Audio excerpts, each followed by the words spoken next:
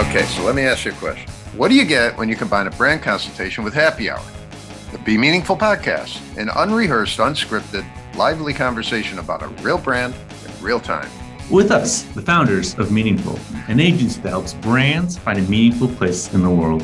Okay, let's dive in. So when we had Matt Cornell on the last podcast, we were going to talk to him about cryptocurrency and blockchain, and that was not nearly enough time to cover the subject, let alone get the NFTs. So he's back, and we're going to talk about NFTs and probably a whole bunch of other things. So the sooner we get started, the better. Let's do it. Okay. Hey guys. Mr. Cornell. We're here. We're ready. How you doing? I'm doing well. I'm ready for all this. So we had you on another podcast to talk about the mysterious dark metaverse of cryptocurrency and blockchain, and we barely scratched the surface, but it was fun, at least for us. Got really good at the end. Yeah. For brands. Yeah. Yeah, and we basically were trying to look at it through the eyes of a branding professional, because if I try to understand it, my head's going to explode. And you do a great job describing it and teaching it. So I'm going to lean on you to do a similar thing with NFT, non-fungible tokens. Yes. Somewhere in this little teaching experience, you have to explain to us why you even know NFTs and what you do in that category. So, right. Brief history. NFTs sort of started gaining traction in 2017, sort of the same time as Ethereum. Ethereum did its launch in 2016. And Ethereum allowed people to have multiple, to essentially program on chain, which is great. You could program money. So rather than Bitcoin, which is very like A to B kind of stuff, you could do a lot more with it. And so you started having rule sets be defined on what certain tokens could do. ERC20s would be like the regular tokens that you think about. Right. Okay. And then you have ERC 721s, and the number really just tells you what rules those tokens follow. I'm going to keep it that simple, and we'll move on from that. You are true in the sense that these do represent artwork, but they are very much transferable tokens, which is what allows the 721s, which is what we're going to be talking about mainly, to transfer from one thing to another. 721s are inherently unique. 1155s, which will be another type of NFT, you can have identicals. 1155s are also a lot cheaper to transfer, just gas-wise. And there's a whole bunch of law stuff. So I'm going to ignore the rules and we'll talk about 721s, because what people are doing is there's two types of ways to make that artwork display. There's something called the Interplanetary File Service, IPFS, which is really cool. A lot of people could call it like the distributed web. So right now, the biggest threat, or maybe not the biggest threat, because whatever, blockchain doesn't care what rules you make in your silly country. Like, it's just going to do whatever it wants. The IPFS is really cool because it's a distributed file server across the globe. And when you upload, so let's say that your service provider, let's say they decide that like, oh, the government's leaning on us too much, we're going to block all traffic to like certain websites, right? Like decentralized exchanges or places that people go to swap like their tokens. You can upload that same website to the IPFS, and you can essentially still interact with it if like some major company decides to like block it, which is super rad. So it's a censorship resistant sort of thing. You upload the files to the IPFS and it locks there. And those files are connected to the ERC 721 tokens, your NFTs. And so when you see like a picture of an NFT, it's reading metadata from this thing. So it'll be around for as long as people have the IPFS running and as long as the blockchain is going, which is pretty cool. And that means that, yes, it is artwork, but also a token.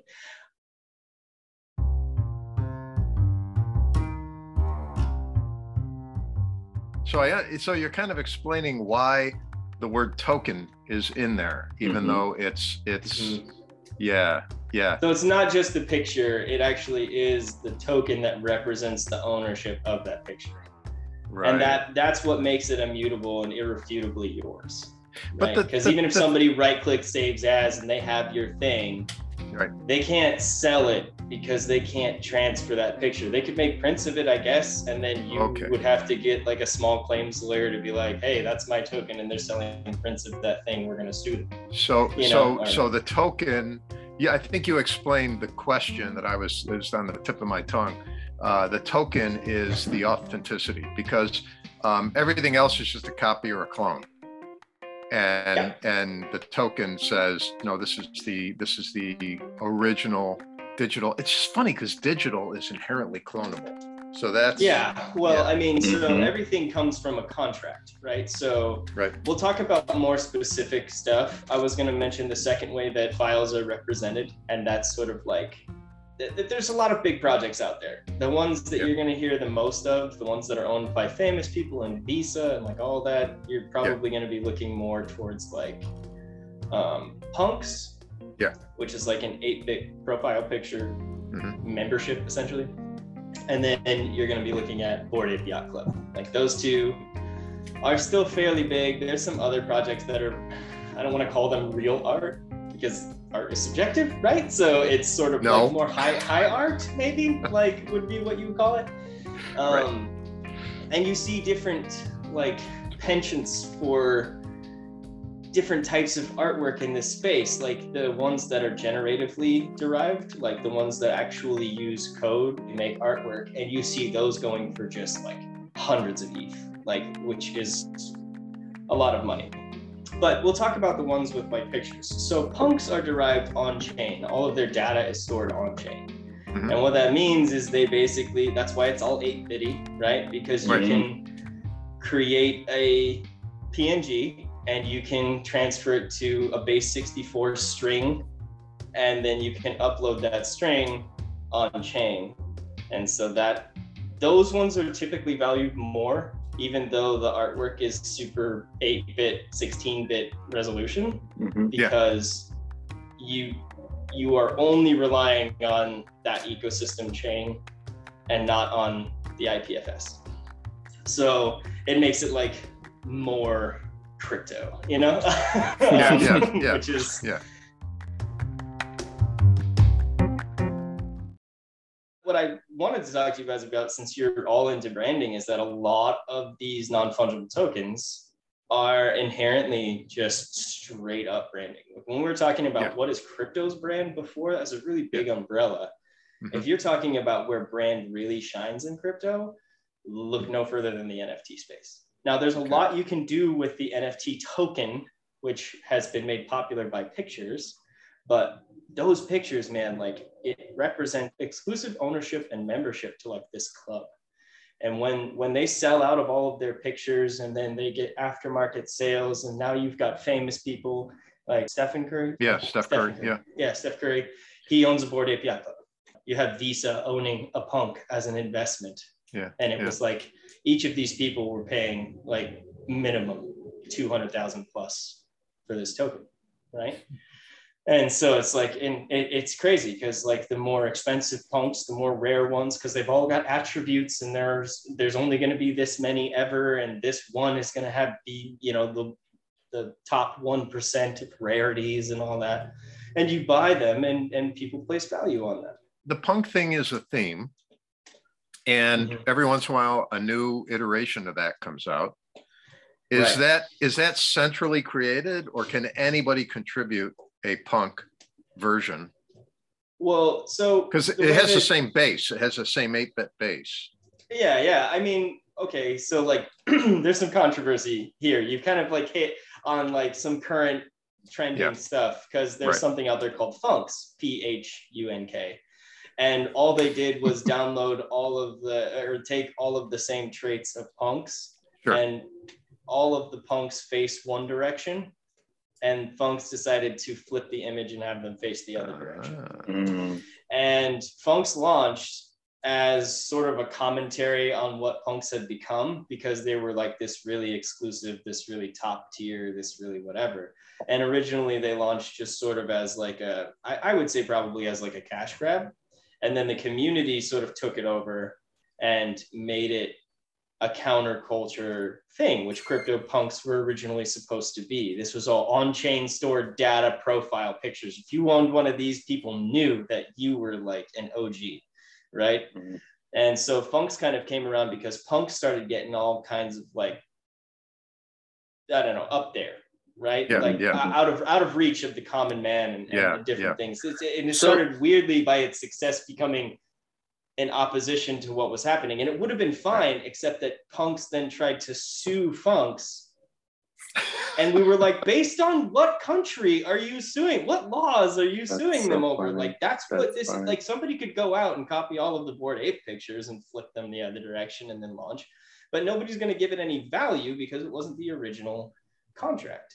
And so Funks sort of did this thing, and everybody was like boo-hoo on Funks, but nobody really cared until Punks tried to sue them, which is inherently like opposite to what this is all about. Yeah. Right. And so now Punks are, you know, they're 40, I think I saw one sell for like 42 ETH the other day, which is like $160,000. And these were like cheap, not 2 months ago, you know? But people have like sort of taken up that as a rallying cry of like, you know, fuck you, you're doing it wrong.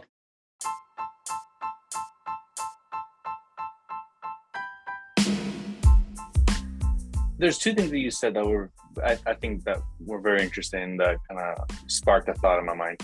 The first thing you said was the community came in, something along the community entering. What is that? What do you mean by that? Dive into that a little bit more. Yeah, so there are sometimes when like the original developers of a project decide to leave, and because so much of the value in the crypto space is based on the people who give it value, right? The community around why this has value. So the community sort of comes in, and I guess you would call it rebrands, right? You get enough people and you do enough preaching about why this is valuable, and people start to buy into it. And then next thing you know, you've got a movement because your ecosystem is now supporting you. The price then goes up, and you've got moderators on Discord and Telegram and all of these people that sort of start to become your core team behind it. But all of it's decentralized organizations called DAOs, right? So people are coming in and offering work where they can offer work, but nobody's really like assigning tasks or roles or anything like that. It's people who are like, honestly, like, I mean, this is so like, I don't know, millennial and post-millennial generation stuff where it's like, there's no commitment anywhere, but people give work. Like they give work, and like, it's all autonomous on here, right? So a developer that launches a thing, once it's launched, you can't really make any changes to that contract. So it's there. So when you launch a contract and you have this contract specifically for minting new artwork, new ERC 721 NFTs, right? This contract is what spits them out. Imagine you've made a vending machine, and inside that vending machine are all of your artwork tokens, and people come up, they put money in, they push mint, and it prints you out this thing that you then keep in your wallet forever, right? Got it. That vending machine is your contract. And so when you go to a secondary market like OpenSea or Rarible, which is where I would say 100% of all of the NFT sales go after market, this is the secondary marketplace. This is your eBay for NFTs, right? They go there, and when you sell them, they're all categorized by the contract they came out of. So they're a part of a collection. And so you don't ever have a punk that's in a separate contract unless it's been rebranded something else. And punks have had derivative punks like all over because there's a bunch of blockchains. Right. So there are a bunch of people that decide like, oh, let's do a cash grab and go to this blockchain and have punks, and this blockchain and have punks, and like it's all this stuff, right? And a lot of those times, like those derivative projects, they don't really go really anywhere, right? I think a lot of the famous people are buying in for the clout that it gives you. It gives you a certain amount of relevancy with the next generation or your current generation, whatever you are, and it buys you that for really cheap. Like if you own a Bored Ape Yacht Club, you're going to get 10,000 followers just from owning a Bored Ape, because people will follow you if you have one, and it's verifiable in your. It's like and it's so. Well, that's what I'm saying. It's like this next generation of the Twitter verification check. It's like pretty decentralized, legit status. Yeah, like, you know, at the point where Post Malone's got a Bored Ape, you know, and like you've got Will Ferrell owns a Bored Ape, and like, you know, some of that is like, okay, it puts you into this exclusive group that are associating with these people, but it also puts those people in a influential capacity to this category. It begs a question if it's inevitable, meaning unavoidable, that everything will trend, and then through the very nature of trending, it will become no longer cool or attractive. And so it's this constant herd, you know, shuffling to the next trending thing. I mean, if Visa owns it and Adidas is involved, although what they're doing looks pretty cool, and somebody stupid, you know, like Purina or Taco Bell says, hey, we're going to do an NFT. It's like, all right, you're kind of ruining the party. We're going to move on. Yeah, so this is actually a bit of a controversy that's trending right now on CT, which anytime you see CT just means crypto Twitter. That's it. I mean, that's like me showing up at the dorm party. Like, hey! No, that's not true. See, Brian, like, there's a lot that I learned from you. Like, you have relevance because of your knowledge. But it's when somebody comes into the scene with no knowledge, claiming that they do, that everyone starts to get pissed. Because Pepsi just joined the party. Budweiser's joined the party on the NFT thing. They've all launched their 10K, whatever's. And then you have, like, friggin' Facebook's Meta, Twitter, having these super weirdly staged conversations with Pepsi and Budweiser, being like, hey, welcome to the party, like, you know, and like using all of our lingo. And we're like, you guys are the reason that we are doing this. Like, get the fuck out of our chat. Like, but, you know, at the same time, like, if they want to come in and they want to do that, like, this is where freedom happens. You're welcome to do that, but nobody's going to like your shit. Like, you're going to try and claim relevancy, but everyone's going to, they shut down. I think Pepsi actually shut down, which I didn't even know this was possible. It shut down mentions, like, on Twitter, because people were so pissed off that like they were having this conversation with Meta, which is Facebook, right? And then also with Budweiser, which came in and bought beer.eth for like 120 ETH. I don't know. It was like a really expensive amount. The analogy is that you create these brands that kind of canopy any particular NFT, right? Whether it's punk or Bored Ape. It's kind of like analogous to like a music label or fashion. Right? Oh yeah, this would be a perfect example of like all of the people who it was really cool to be a part of a band following in the late 90s, early 2000s before they were big. Right. But there's a crazy investment aspect to this, which I think is where people, you know, look at it with a combination of marvel and fear. I mean, you say somebody's buying something for $150,000, $200,000. It's a lot more. Yeah, I mean, it's Ether or Bitcoin or whatever, but it's being valued in U.S. currency terms, and then so the way transactions are occurring, they're largely staying in cryptocurrency. I would say probably like but I could if let's say I had one of those punks and it was worth 200,000, I could sell it to somebody and then I could cash in my cryptocurrency, whether it's Ether. Absolutely. Yeah. You sell it for. So why isn't everybody getting out, man? I mean, if you've got somebody that probably put 5 to 10 grand in, and now they're worth 500,000, why don't you just cash out? It's the thrill of riding it. I mean, I'm sure that people do. I mean, there's clearly like markets, and even the one that you guys have been talking with me about. But like, you look at Coinbase. Coinbase is a hugely traded stock, and they clearly have good revenue, and they get all of that revenue from transaction fees, right? So there's only so many ways to get it back into US dollars so you can pay for your house and a car and a mortgage and all that stuff. So you transfer it to Coinbase and you transfer out in USD or whatever your local exchange is that you use. And so like, it's easy enough to do that. Why people aren't doing it probably has more to do with, you have to understand what cryptocurrency is and represents. The culture, the mindset. Yeah. Mm-hmm. Yeah, where it's like, why would I go to an inflationary currency from a deflationary currency? Like, the stock market's at an all-time high too. Why aren't more people cashing out into US dollars? Like, you know, and it's just sort of like, oh, maybe because there's not a lot of like trust in the US dollar right now, or the euro or the pound or any of it. You know what I mean? Yeah. So, wow. you know, when you can keep it on chain, and if you really want to lock in value, you can swap it for a dollar pegged stablecoin.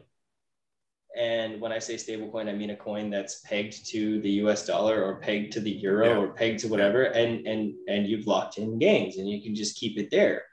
Matter of fact, you can keep it there and put it into a couple of farms that are going to give you 10% APY, which is higher than any bank is going to give you by a factor 20. You know, like, so. All right. I'm Matt, when we're ending, I'm gonna give you 20 grand. Yeah, that's gonna be interesting. It's gonna be a wild ride for you. Get ready for zero or a bunch. Yeah, I know, and I do not like roller coasters. I actually don't go on them. I don't like them. Well, and so why do millennials and what is the next generation called, by the way? I'm terrible with post-millennial. Post-millennial. So millennials and post-millennials, why are we so attracted to it? It's alpha. It's alpha. We're back to A. Oh, they're starting again? Okay. Yeah. Oh, okay. But so why are we so attracted to it? Why are we okay with YOLOing a bunch of money, even on the stock market or on crypto, and risking it all to get something? I think, you know, we touched on this in just some of our own casual conversations, and you really, really poignantly, I think, mentioned Ecclesiastes in the Bible. I think it's not like a bitter cynicism. It's more like a existential what the fuck kind of thing, because we live in an age of transparency, and all that's done is proven to us that no institution, and unfortunately very few people, are worthy of trust. Yeah, and less so now that you have this massive database that constantly reminds you about how untrustworthy people are. Yeah. Thank you, Internet, for all of that unbridled data that you filter into my brains from my handheld device, you know? So there's never been a generation like the boomers. There's never been as big a population bubble, and there's never been the wealth creation of that generation.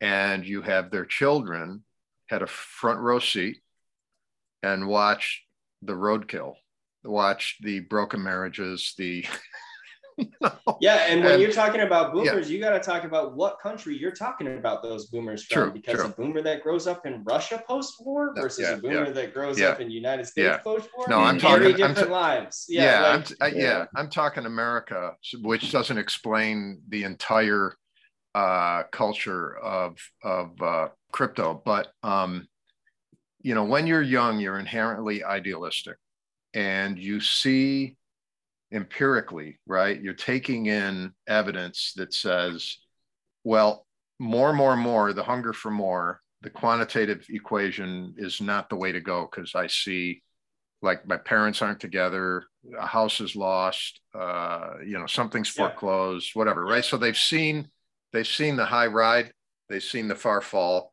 and they're like, don't want to do that. And then the internet comes in and shows you that it's not just your parents, it's humanity. And then you have I think it's like in your lifetime already 3 market crashes, if you will, right? And so you've got this thing where it's just, and I remember several years ago working on a project. I don't think it ever got into market, but it was a consortium of the largest mortgage lenders in the country, banks, like Chase and stuff. And they were doing surveys, constantly getting the pulse of the market, and they saw evidence, and then through surveys realized the next generation of home buyers were not emerging.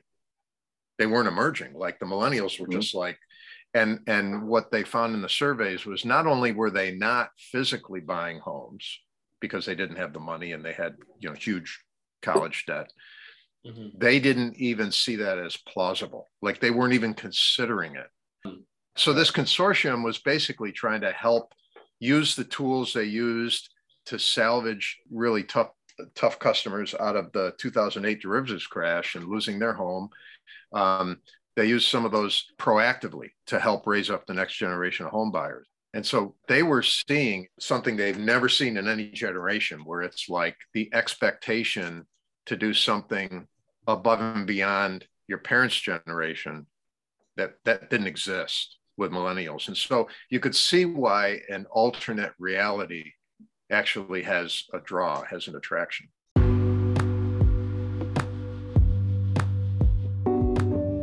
What you have in crypto, which is really interesting, is this distinct, like the US and their regulatory markets still have like an impact, but you have a lot more people being like, I just don't care what the US says, because I'm interested in global and not country. Like I'm interested in what the global regulations are and not the country, because I can move. And there are places in the world that are crypto havens that actively incentivize people to move there, because they're like, hey, we won't tax any of your crypto like currency stuff for 10 years. Now that the world has agreed to a minimum 50% corporate tax, we'll see how that plays out. So it's this inherent disinterest in politics. One, because they always lie and they basically all play for the same team, right? And so cryptocurrency is like, hey, this is free market as it gets. Like we don't care about the US anymore. I think the US has a hard time choking that down because they're so it's not anarchy. It's not anarchy, and it's not conspiracy theory stuff. It's actually creative revolution. Yeah, I would think so. I mean, but it starts with finances, right? And so what we had was tokens. We had Bitcoin, we had Ethereum, we had Litecoin, all those derivatives we talked about in the podcast last week.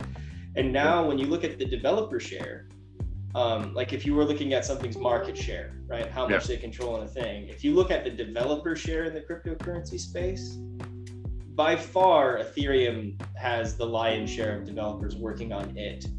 And so when you look at where all the work is being placed, those are the things that are going to have value because they are being built upon, they are being coded upon, they are creating traditional financial tools, but creating them in a way with where you replace the bank with a machine. Okay, this is a problem for a lot of countries, because how do you tax a hard-coded machine? You don't. We talked a little bit about inevitability. And I think with tech, this is always something you have to think about. If you create something that is truly useful, then it is inevitable that adoption will come. And when it does come, where is it taking its blood from? Vampirically, you had Uber startup and it took its money from taxis. Right. And then you had Airbnb, which took money from hotels and all this stuff, right?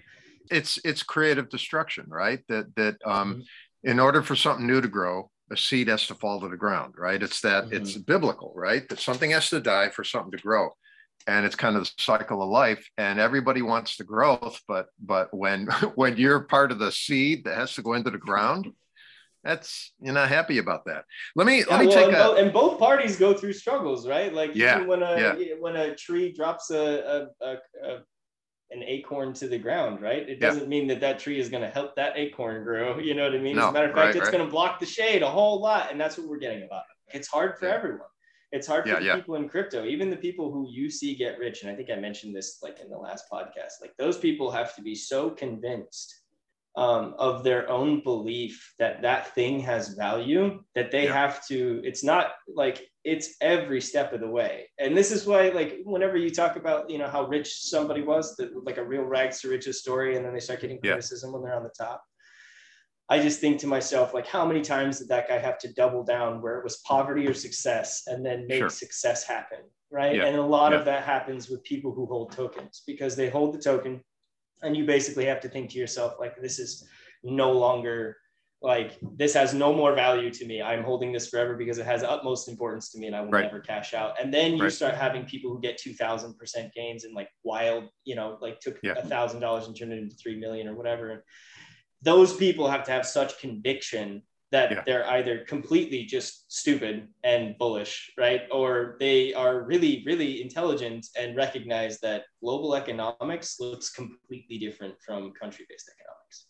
Yeah. When you can have somebody in a third world country who does not make a lot of money afford even one of your tokens at the same time, whereas somebody in a different country can afford many of them, it doesn't matter. They're all piling into the same pot, and like that pot becomes really big really quick. What you just said, you used the word global. That's in terms of branding crypto as a category. If there was ever an interest to do that, although that could be anathema to something called cryptos to actually make it more appealing. Yeah. But that idea of it's a global monetary system versus a country-based a fiat currency, you know, that it's kind of there, but it hasn't really been, like, I don't think a lot of people see it that way. They see it as something that you have to kind of look behind the curtain to figure out what the hell's going on there. It's not like it's immune to it. So go ahead, Bug. No, I was going to say it also speaks to the whole global citizen, like which is very millennial. Yeah, that's like we're past that now. It's a global market, global world. It's no longer, you know. The idea that the stock market only trades between 9 and 5 Eastern Standard Time to me is like just hilarious. Like, well, it's horse and buggy. Yeah, it's horse and buggy. Like archaic. Yeah. Like, and it's the same with how banks take days off. Like, it's just so funny to me. I understand why they did that in the past, right? Because you had to define when things were going to happen, right? And but there's a certain degree to where it's like archaic to it in my mind. This whole podcast was about NFT and it's becoming really crypto, but like NFT is really where we should be focusing right now, because this is branding as extreme as you can get, especially with what its current iteration is with artwork. And when I say artwork, I say more like membership, because people are buying in for the community of it. Like, so are you able to speak to that through the specific example of what you're doing? Sort of. What we're like, you kind of have to be on whatever the next cutting edge development is. It becomes more about like whatever the most innovative project is at the time. And right now there was a game that launched like 3 weeks ago, and it's crazy. Like when you start thinking about like how that all worked. It was a game called, the more I talk about this, the weirder it's going to sound. So just bear with me. Like it was a game called Wolf.game, and you can look up that website.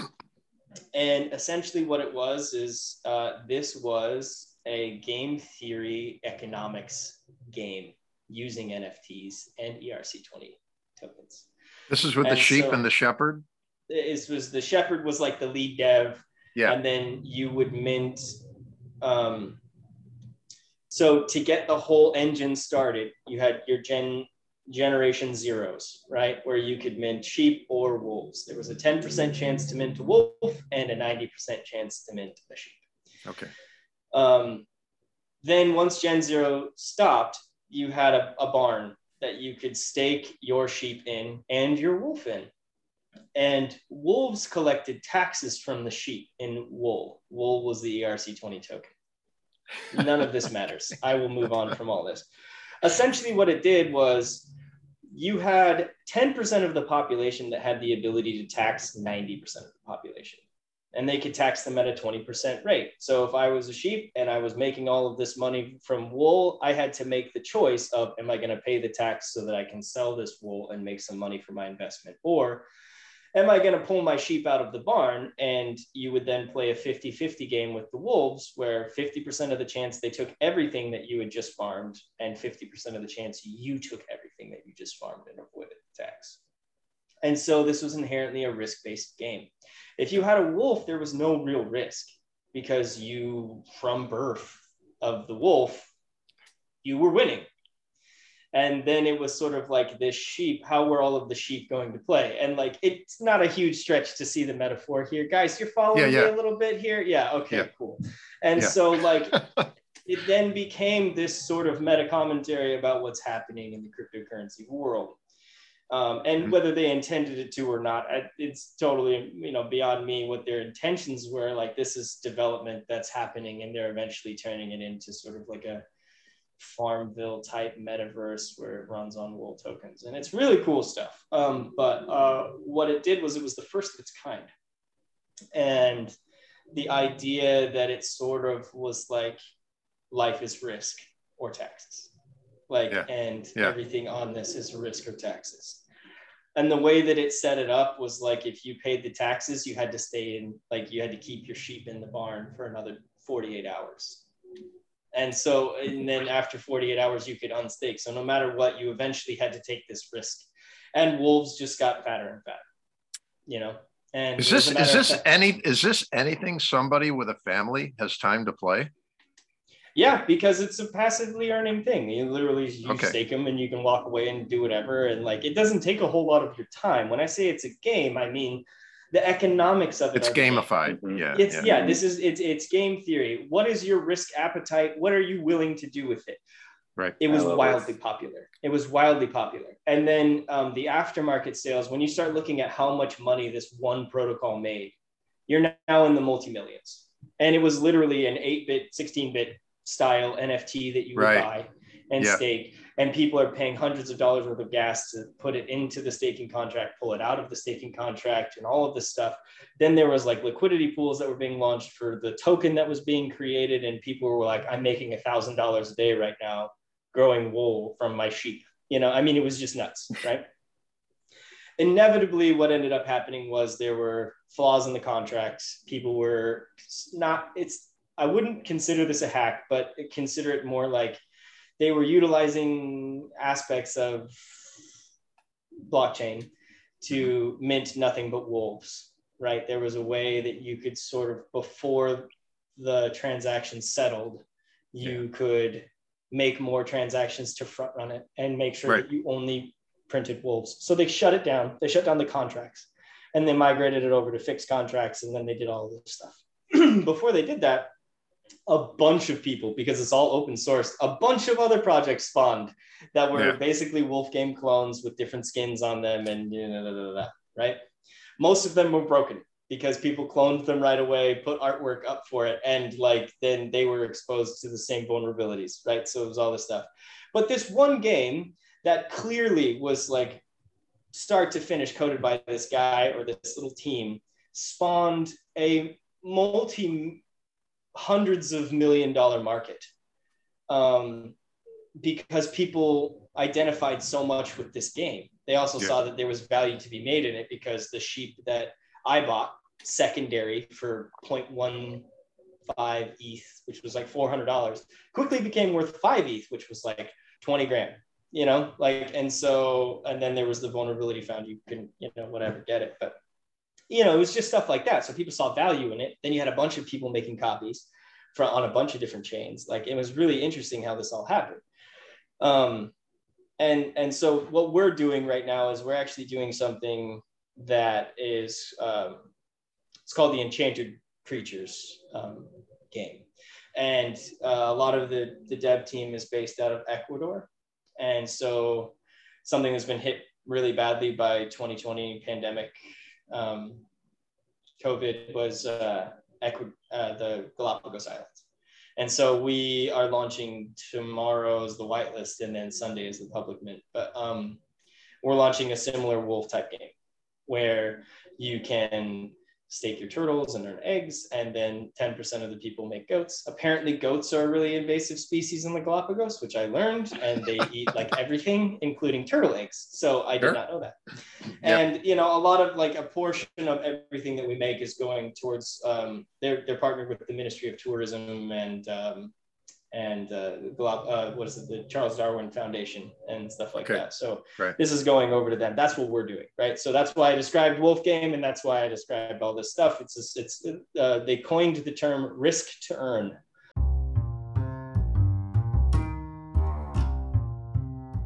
Let's get back into NFTs. Let's chunk right back into NFTs. There are games out there that are taking in-game items and making them NFTs, so that you personally as a player can use these items. The game just reads your address and gives you the items in the game, and you can't use those items unless you own the token. Okay. This is amazing because there's a ton of games out there that you acquire all kinds of inventory, but you can't do anything with it. Maybe sell it in-game, right, for in-game currency or whatever, but imagine if you owned everything that you played for in your digital wallet, and you could sell it to another individual for digital currency and turn that into dollars. I've been playing a game since 2017. It's called Gods Unchained. It was the first NFT game out there, or a game that utilized NFTs for an inventory. It's a card game like Magic the Gathering or Hearthstone, except that I own all of my own cards. It's now worth 20, like my cards sum total together are worth like $25,000-$30,000 now. Like, and all I did was like buy card packs from this game in 2017, and then, you know, and that's not including the airdrops that they gave me for the native token and all of that stuff. Like, that's just in cards. But it's a first of its kind model, and they are now partnered with TikTok to sell TikTok videos as NFTs, like moments. They're partnered with Disney. I think that they were in the fight with Niantic, I believe, for Pokemon Go, to where you could own digital copies of your Pokemon. So the idea that these NFTs can be utilized with other digital assets, like that's a whole nother layer. We talked about NFTs as artwork. Right. It kind of tracks along the same thing because it's an artistic thing that's being uploaded to whatever. But, you know, it's a thing that you can store in your own personal wallet that can be used in a bunch of different ways. The more cutting edge stuff with NFTs is more like when they're going to be used for restaurant reservations and hotel reservations, where you can essentially buy a day that is hard coded into this NFT and essentially redeem it for an actual stay. And some of what we're doing with the Galapagos Island stuff is there's a profile picture mint after the game has launched that like a 5% rarity trade or something like that. It's a low rarity trade is actually going to be full travel packages to the Galapagos that you can redeem your NFT for a full travel package. That's interesting because we had talked to a couple of guys who had launched an olive oil, very high-end olive oil from a family friend's farm in Italy, and they have like 1,200-year-old olive trees, and that's cool. Part of keeping the trees and the land protected is being able to, you know, have enough economy that you can keep the land, right? And yet distribution and all that. So it's interesting. You could apply an NFT kind of economic model to these 1,200-year-old trees. This is why the Enchanted Creatures Club game that we're making has value to a lot of the development team, is because this then, if it's successful, you're taking an economy that has very real world conservatory value, and you're bringing money into it. And if you can, and everybody generally is happy, the game players are happy, there's ways to earn money there, the development team's happy because they got their cut as well, and then the Galapagos gets well-needed money for conservation. and it still brings everything out. So this is kind of one of those awesome everybody wins type scenarios. And if we can take that blueprint for that place, we can apply it to other places, get hired to go on to other places and start launching different things for them, which is exciting. As I'm listening to you talk, and it's starting to push the fences out on my brain, like I'm starting to think of things I haven't thought about. No, in a good way, because I'm trying to get my head around this, and there was, in 1983, Lewis Hyde wrote a book, I think I mentioned this once, called The Gift Economy. And he looked at how going way back to the origin of man, it was about access versus ownership. There wasn't a lot of ownership. It was just you had possession of something or access to something, but it wasn't permanent. And things would usually go from tribe to tribe, people to people, clan to clan, in an honor system.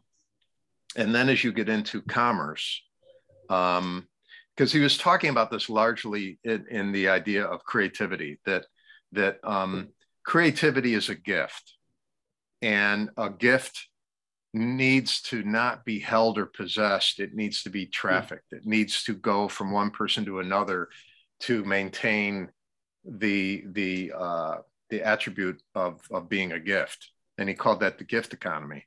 But the problem with commerce is it says, no, we own that song, you have to pay for it. Right. So it's no longer a gift now, it's property. I think what's interesting about it is, and Tim O'Reilly has been banging this drum for over a decade, and it really points to shareholder capitalism versus what's now being called stakeholder capitalism.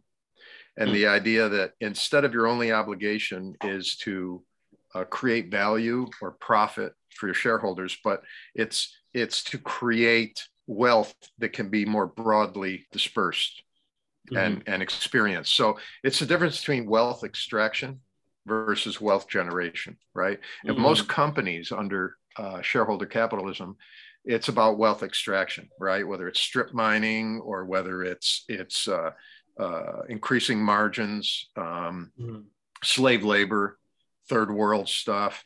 So I can sell a flannel shirt for $19 at Costco. Well, there's a lot of people that are living in squalid conditions making that shirt, so I can have a $19 shirt that I can give the goodwill when a button falls off, right? It's lazy, stupid consumerism. And so that's shareholder capitalism. And it's even with the workforce, it's wealth extraction, right? I'm going to use you until I don't need you, right? And I'm going to wring everything out, squeeze it out, and then toss the pulp away. And that is the mentality of shareholder capitalism, whereas stakeholder capitalism is, if I can create wealth and generate wealth and it can be shared, it's a virtuous cycle where the more wealth is created and shared, the more wealth then it generates, and it's cathartic, keeps feeding on itself. And in a way, I can see that model somehow having an application in crypto.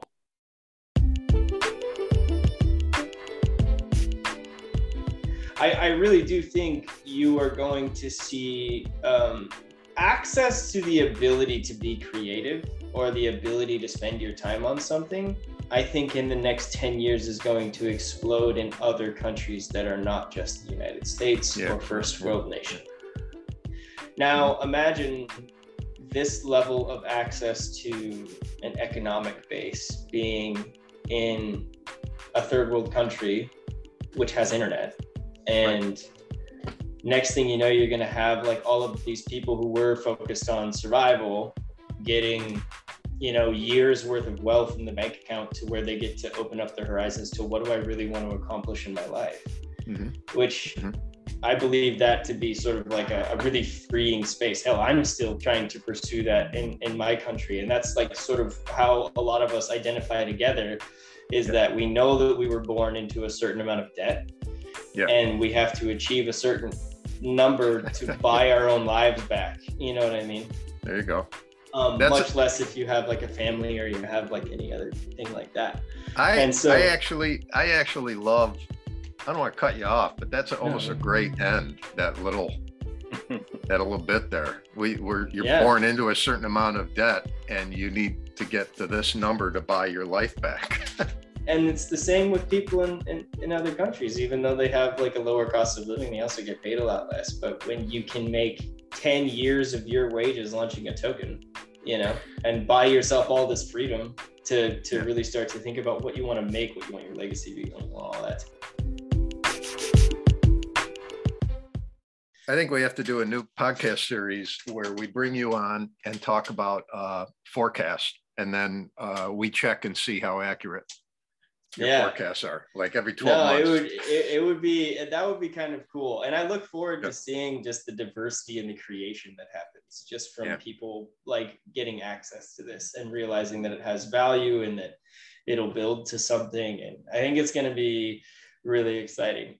Well, you are our crypto oracle. So cool. we're gonna those are a thing, by the way. Okay. Yeah, like a coded thing. Yeah, it's really interesting. Nice. They take real world data and they bring it on. All right. Well, we gotta cut this down to an hour, or nobody's ever gonna listen to it. So that's where we are, man. We'll just do more of these. Yeah. Thanks for listening. If you'd like to learn more or be a guest on our show, please reach out. podcast@bemeaningful.co.